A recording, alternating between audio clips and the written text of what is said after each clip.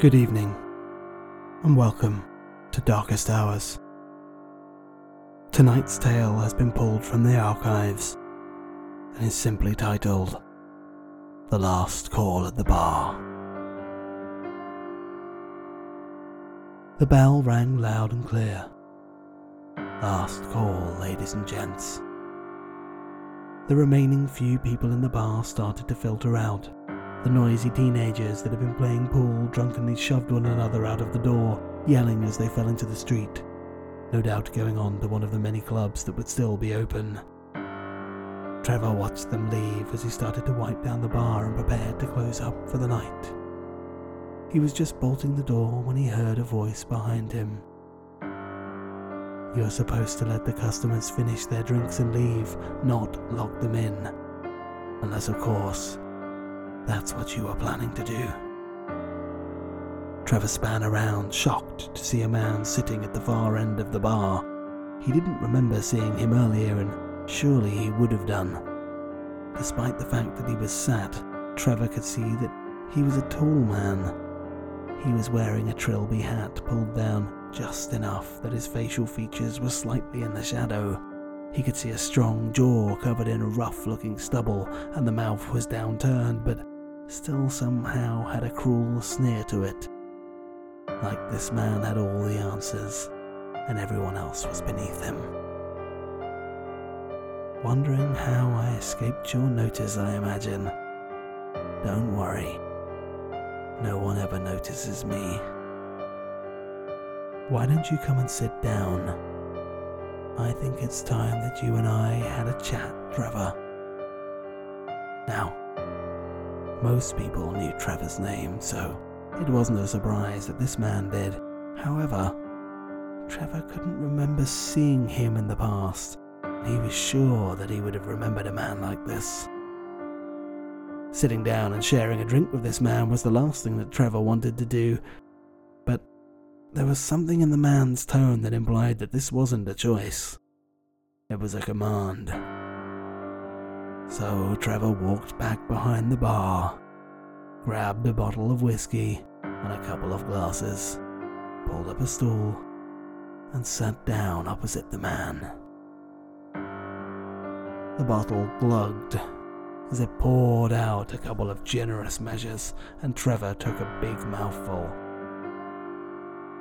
"What do you want?"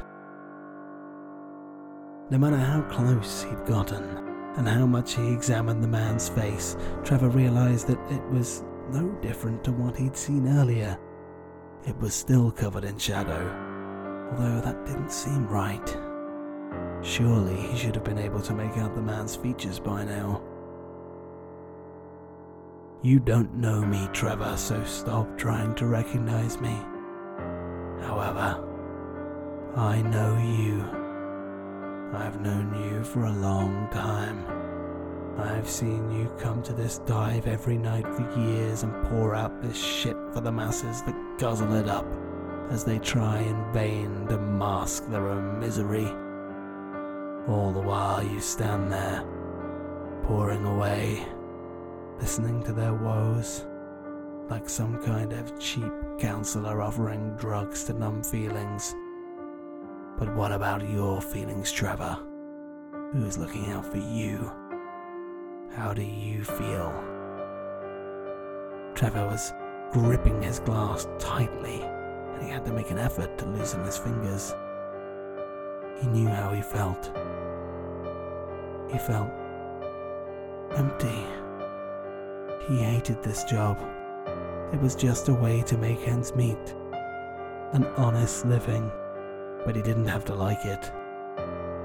He would go home alone to his cramped little excuse of a flat, sleep, and then come back here tomorrow. Nothing like a bit of monotony to keep you sane, he supposed. He knocked back the rest of his drink and poured out another. "Oh, Trevor, you are a void, aren't you? I've never seen anyone like you. Just an empty vessel moving around from place to place. You, my friend. You need some freedom. You need some fun. Why don't you ever do anything you want to do? Why do you not just do? The man appeared to be getting agitated. He seemed to want Trevor to answer the question, and yet he didn't seem to want words, he wanted action. Words seemed to be wasted on this man, and Trevor felt like for the first time in his life, someone understood him.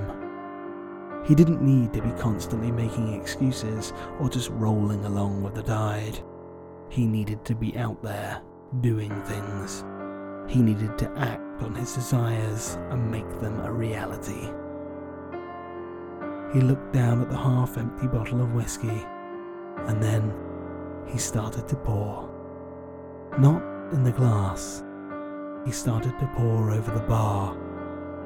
He threw the bottle, smashing it into splinters, and then started to throw the other bottles. He had to act, and this is what he wanted. The man sat still at the bar, watching, his face still in the shadow. That's right, Trevor. Purge your old life and become born again. Flame is pure. Flame is a new beginning.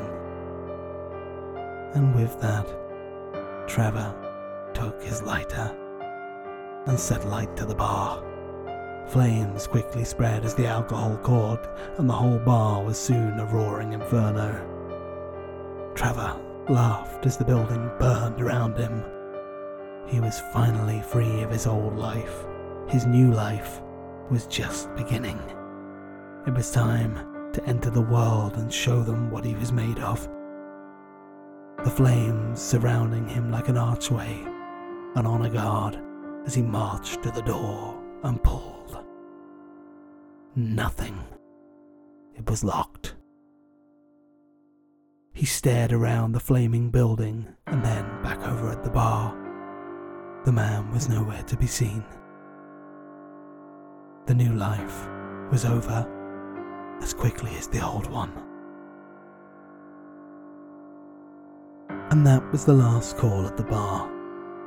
Dear me, what was Trevor thinking? Unfortunate really, but some people are just easily led. So was this tale a work of fiction, or a factual recounting? As always, I'm sure you'll make up your own mind, but if you did enjoy it, then please click the like and subscribe button.